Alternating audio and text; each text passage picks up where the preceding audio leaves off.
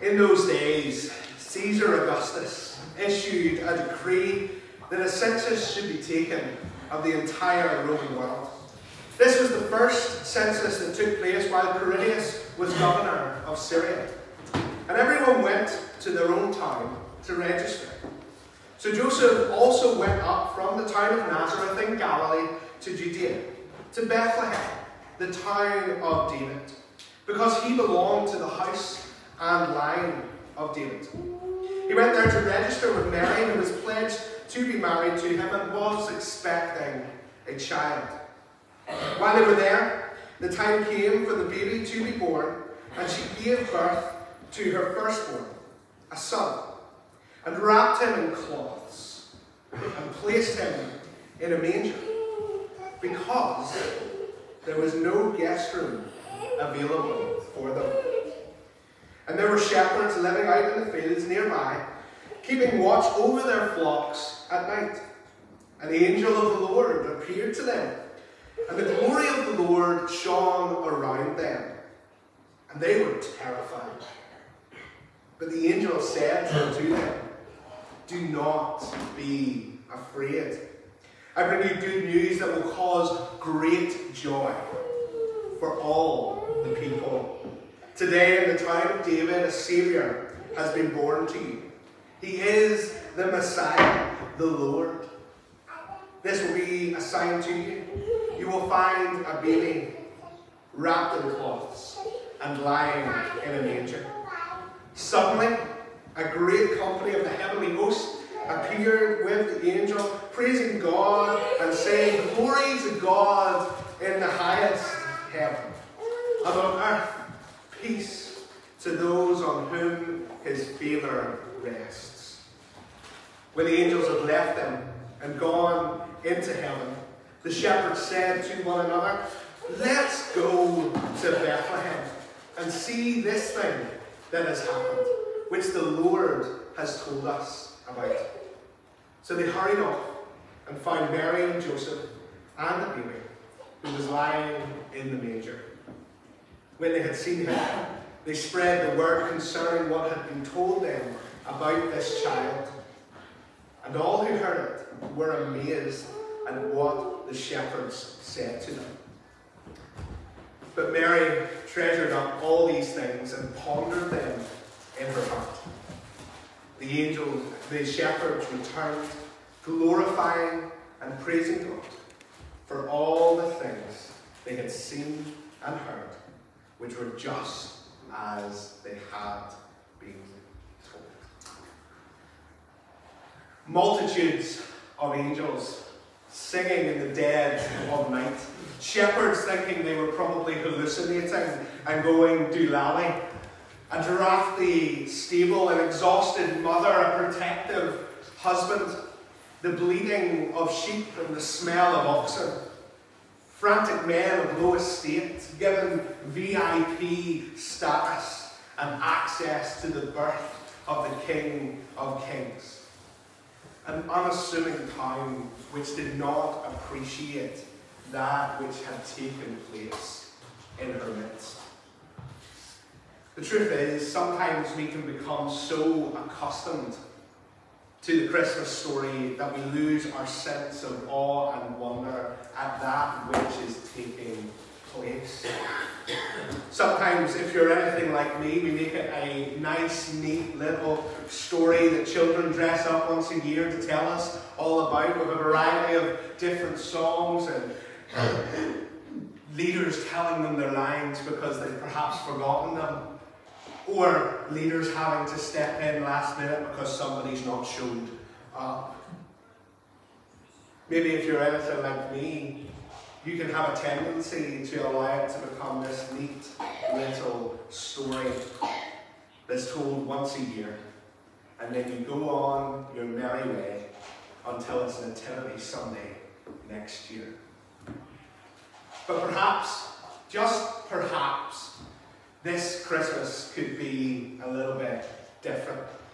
Perhaps, just perhaps, we could pause for a second this morning to hear once again that which the angel said to the shepherds that night on the hills surrounding Bethlehem. Do not be afraid. I bring you good news that will cause great joy for all the people.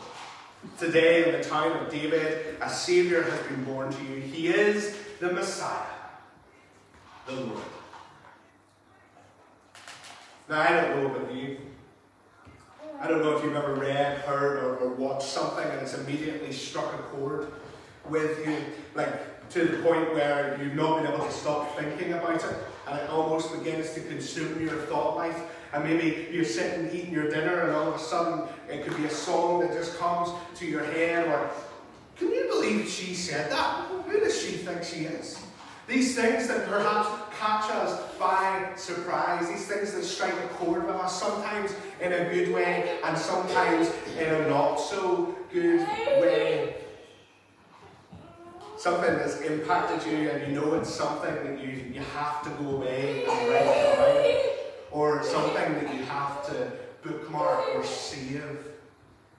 One such instance for me is a quote by a theologian called J.I. Packer. It'll appear on the screen behind me here. Yes. Speaking of the angels, he said, "What is this good news?" It was the news about Jesus of Nazareth. It was the news of the incarnation, the atonement, and the kingdom, of the cradle, the cross, and the crown. That'll preach, right? Hopefully it will. And this morning we're going to spend a little bit of time unpacking that good news of a cradle, a cross, and a crown, using the passage which Pastor Ryan read to us earlier in the service from Isaiah 11, 1-5, and also Luke's account that I read from Luke 2 as our backdrop and as the core text this morning. When I say the word nostalgia, what comes to your mind? Has anybody ever heard of the word nostalgia, first of all? Right, we all know what nostalgia is, and it will conjure up different things and different thoughts in each one of our minds. But nostalgia can be a somewhat dangerous phenomenon. On the one hand, it's always wonderful to look back with fondness at that which has been and gone, of course. Yet, on the other hand, the danger is that we try to relive it and therefore miss out on all that is happening right now. And even better, all that is yet to come. People talk about the glory days or the good old days as though they were without trouble and were completely perfect in each and every way, that they were without fault and without blemish. When in reality, those glory days, as they were lived through, the reality could not have been further from the truth. In the comedy The Office, in one of the final episodes, one of the characters, Andy Bernard, famously states, "I wish there was a way to know you're in the good old days before you've actually left them." Right? You know what I'm talking about? I wish there was a way to know that you were in the good old days before you've actually left it. But when Isaiah pens the words of chapter 11, the people of Israel find themselves in a place of longing for the good old days, longing for that which has been and gone. He says, "A shoot will come up from the stump of Jesse. From his roots, a branch will bear fruit." You see, in the previous chapter, in Isaiah chapter 10, the prophet had already painted a picture of the Lord chopping down the proud as though they were trees. But here is painted a picture of a humble Saviour who would come, rising from the stump, like a branch shooting up against all odds, from something which was perceived to have been long gone. Using the name of Jesse here, I know Pastor Riot's translation said from the house of David. I prefer this because it not only is more true to the text, but it also proves the point that we're about to look at as well. But using the name of Jesse as opposed to his much more famous son, King David, the greatest king that Israel had ever seen, the symbol, the pin-up poster of the glory days of Israel's existence. Using the name of Jesse as opposed to the name of David was very, very intentional. See, when a stump had become almost unsightly, have you ever looked at a flower or ever looked at a bush and you've thought to yourself, that has no hope, right? Outside our family home in Larne, which used to be my grandmother's home, there was beautiful hydrangeas. Beautiful, beautiful. And anybody who knows a little bit about gardening, which I don't and had to look up, is that hydrangeas, whenever they're cut back, they can take 2 summers to come back into full bloom. And if you don't know what hydrangeas are, they're these beautiful pinky flower bushes and just really, really lovely.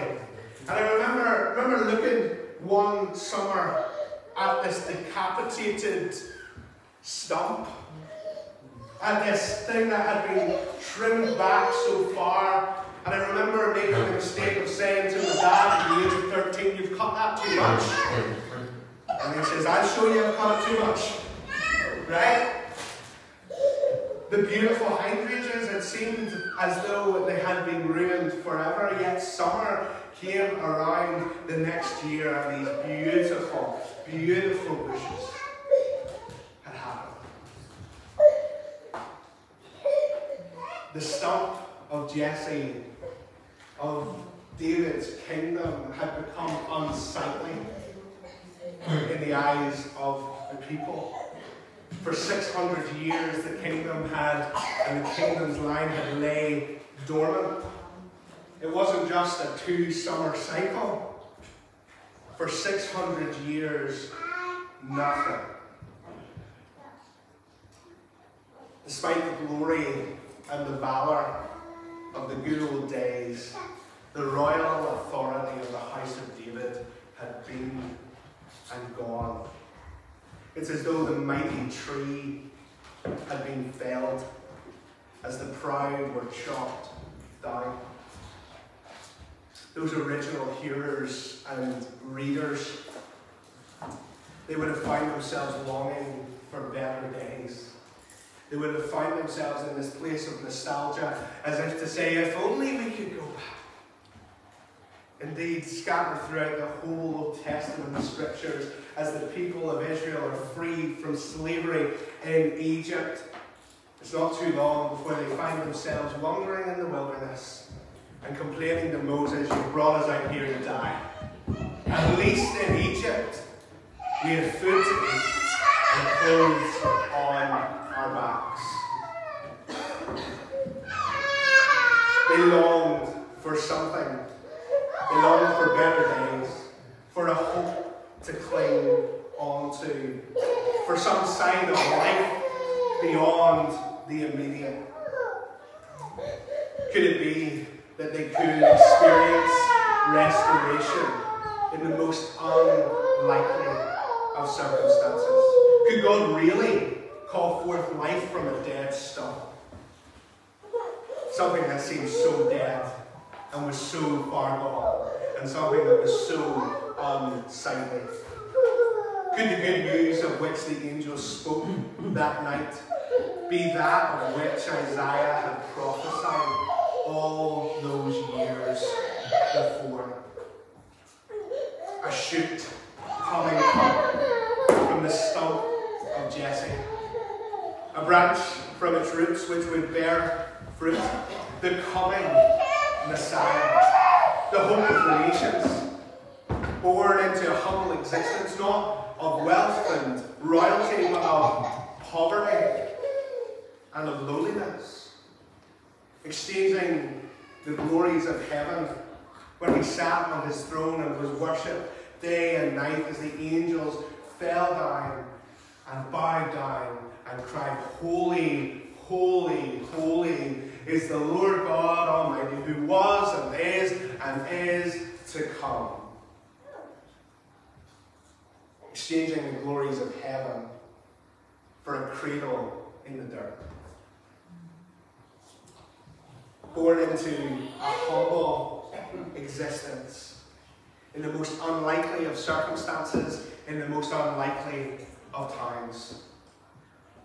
Hope for the helpless, rest for the weary, love for the broken heart. His birth, his cradle, bringing dead things to life. Serving as a reminder that with God, no one or no thing is too far gone. That we are seen. That we are heard. That God is with us. Emmanuel. Great joy for all the people.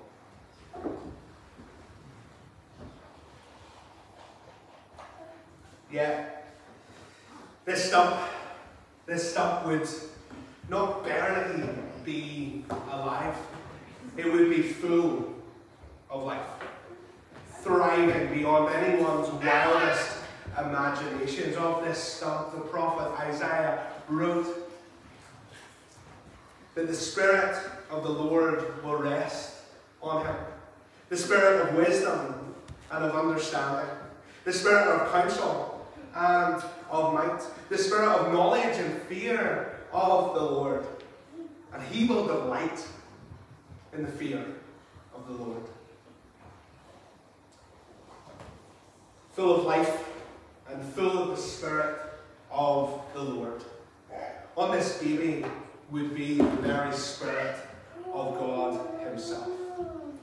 Of wisdom, of understanding, of counsel, of might, of knowledge, and of the fear of the Lord. This baby, as we so often say, born into this cradle, into this existence, would not stay a baby. God with us, God in human form, would grow into a man, would be tempted and tried at every turn, just as you and I are, yet would be without sin. 100% God, yet 100% man. The equation that used to, as I've told you before, drive my maths teacher Barney. 100% God, yet 100% man. Dwelling among us. The wonder of his incarnation. And upon him would be the Spirit of the Lord.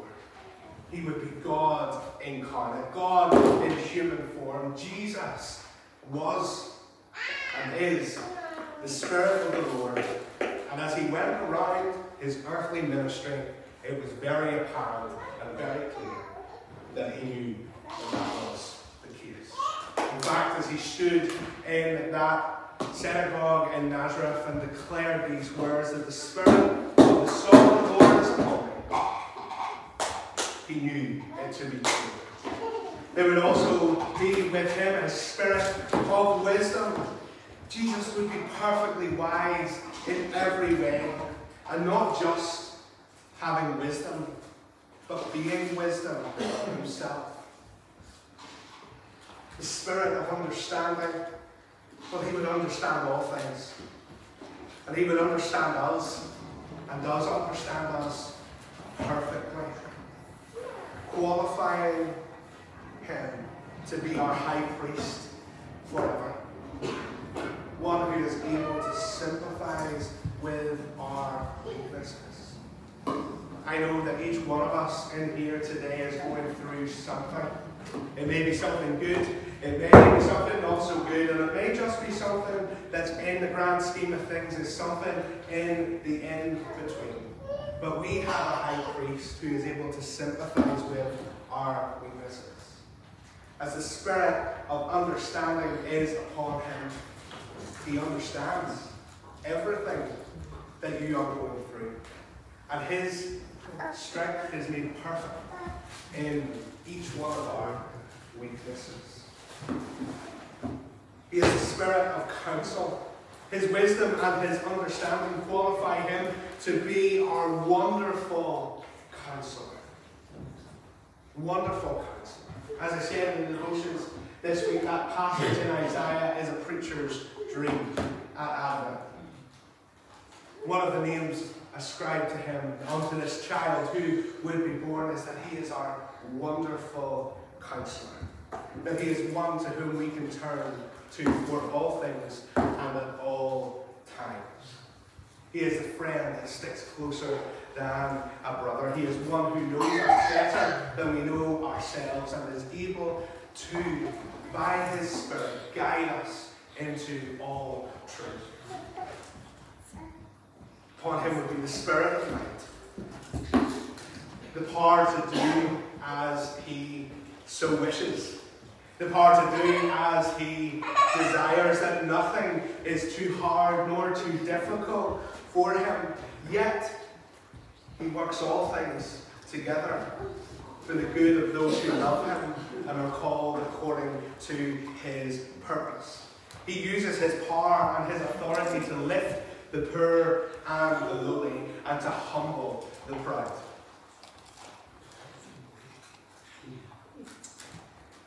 And again, his strength is made perfect in our weakness.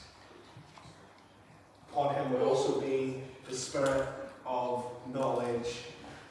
See, he who knows all things, he who knows everything about you, everything about me, every strand of hair that is on our heads, which obviously for some is more than others, and that's okay, but he who knows everything about us, all those intricate little details, he who knows the things that make us tick and the things which keep us awake at night, and he who cares about them intimately, who cares about us intimately, who knows everything about us yet loves us anyway.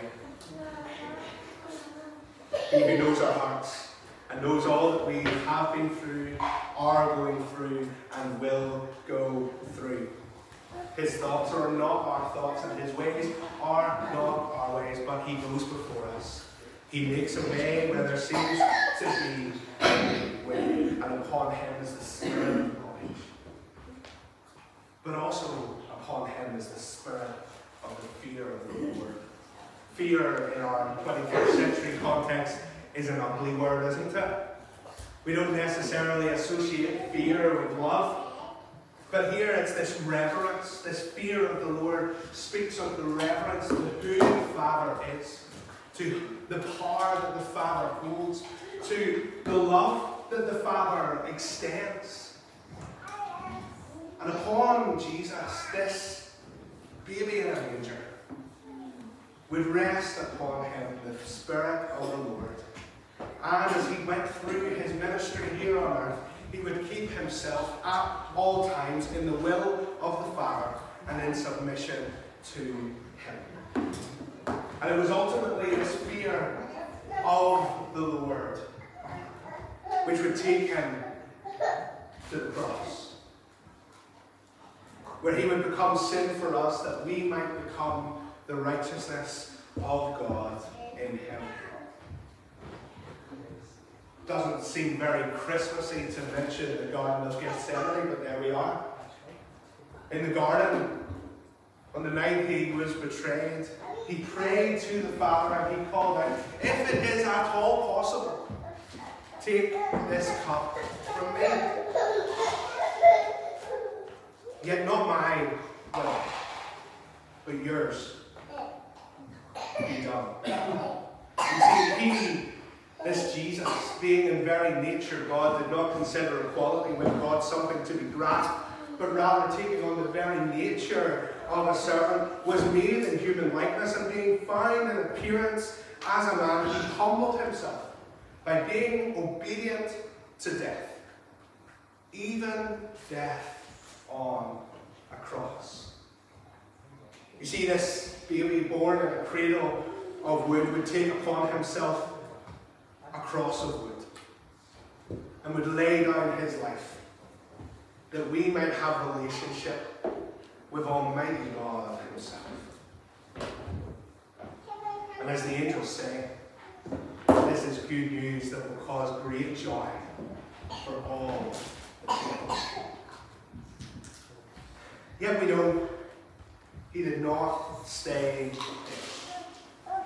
He did not stay dead, but he rose again, victorious over sin and death, rising with the keys of Hades in his hands. You see, the Saviour of the world, born that night in Bethlehem, would lay down his life for the sins of the world. And just as he surely came that night, so too he will surely come again. This time not as a lowly baby in a cradle, but as a king adorned with a crown, ruling in truth and in grace. Isaiah writes, he will not judge by what he sees with his eyes, or decide by what he hears with his ears. But with righteousness he will judge the needy. With justice he will give decisions to the poor of the earth. He will strike the earth with the rod of his mouth. With the breath of his lips he will slay the wicked. Righteousness will be his belt, and faithfulness the sash around his waist. Now there's a difference between what theologians call exegesis, which is finding out what the text actually is saying, and eisegesis, which is making the text say what we want to say. If I were making this text say what I wanted to say, I would say that Jesus is an orange man because he has a sash. Right? But he doesn't. And he's not. He wears the sash of faithfulness around his waist and righteousness as a belt. Everything that Jesus does is touched with righteousness, faithfulness, and justice. That's the kind of king that he came to be. That's the kind of king that he is right now, as he sits at the right hand of God the Father and intercedes, prays for you and for me, and for those whom we know and those whom we love who are outside of the kingdom, yet we pray one day will enter. But it also speaks to the kind of king that he will be when he comes again and reigns with us. Because there is coming a day that there will be a new heaven and a new earth, for the old order of things will have passed away, and he will come and reign with his people forever. We will be his people, and he will be our God. His dwelling place will be among us. And as we look back and as we focus at Christmas time on the cradle, let us not forget the cross. And let us not forget the crown. For the cradle is only a part of the story. A cradle is only a part of the story. And as the angels stood or floated or whatever they did on the hills of Bethlehem that night, and they declared good news of great joy for all the people, it wasn't just about the baby who came. It was about the man who would die and the king who would come. This is our hope. This is our hope. I've been so challenged this week, as you can probably tell. But I've been so challenged this week that we do not make Christmas a tight, neat little nativity and move on. This is a huge event. This changed the course of history forever. Of course it did, but it's only part of the story. God came and took on flesh and dwelt among us. But he also went to the cross of Calvary, laid down his life, took upon himself the sins of the world, defeated sin and death, rose again victorious, ascended to the right hand of God the Father, where he is praying for us, where he is praying for those whom you love, who do not know him. There is coming a day where the Father will turn to the Son at his right hand and he will say it's time. Go and get them. Be their God. Allow them to be your people.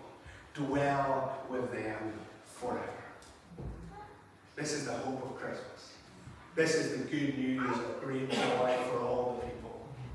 Because a Saviour was born, the Messiah, the Lord, in Bethlehem.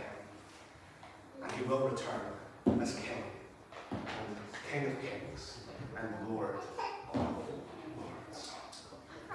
Let's pray together as the band come and as we close our time together in song. Lord, we bless your name this morning for who you are. We bless your name for that first Christmas, when you took on flesh and dwelt among us. But Lord, we thank you that the story does not finish there. But just as there was a cradle, there was a cross. And just as there was a cross, there will be a crown. When the King of Kings and the Lord of Lords comes back for his own. Lord, we pray that we would be a people found waiting. That we would be a people found anticipating and full of expectation of your coming again. That would drive us to tell others of their need for you.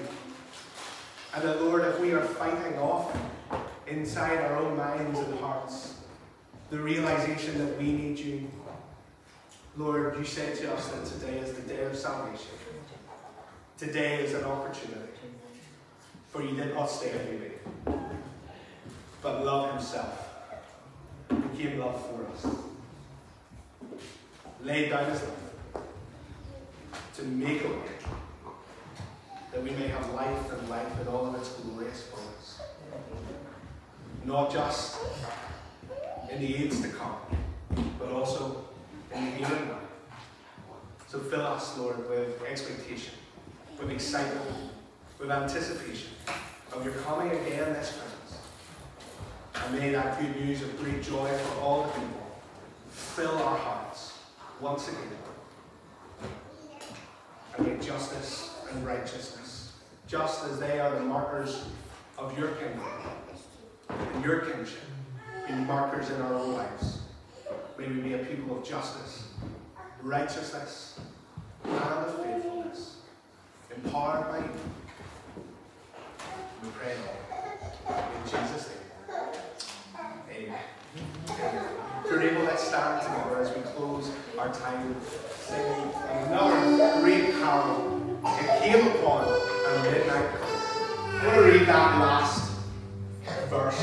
I just want to read it. It says, "For lo, the days are hastening on, by prophet seen of old, when with the ever-circling years shall come the time foretold, when peace shall over all the earth its ancient splendors flame, and the whole world send back the song which now the angels sing." There is coming a day when we will join the heavenly choir in singing the songs, not of glad tidings of great joy, but of holy, holy, holy is the Lord God Almighty, who was and is to come.